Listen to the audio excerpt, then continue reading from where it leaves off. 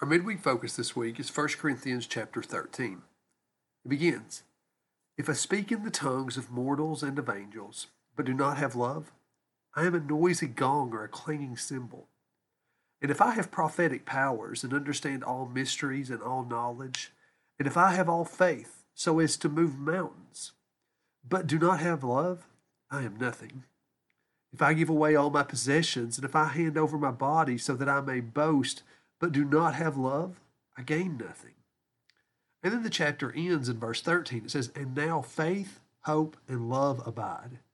These three, and the greatest of these is love."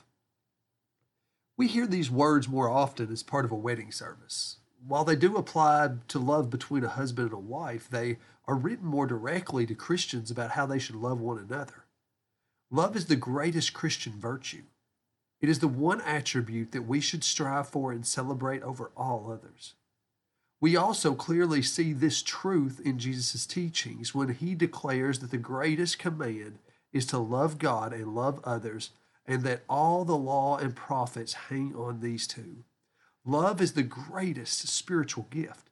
It is the greatest virtue, and it is also the greatest command.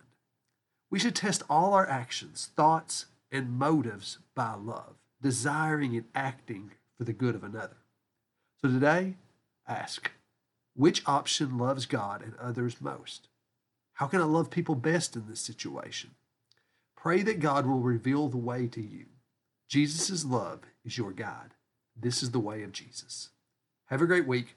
Love God, love others, and tell somebody about Jesus.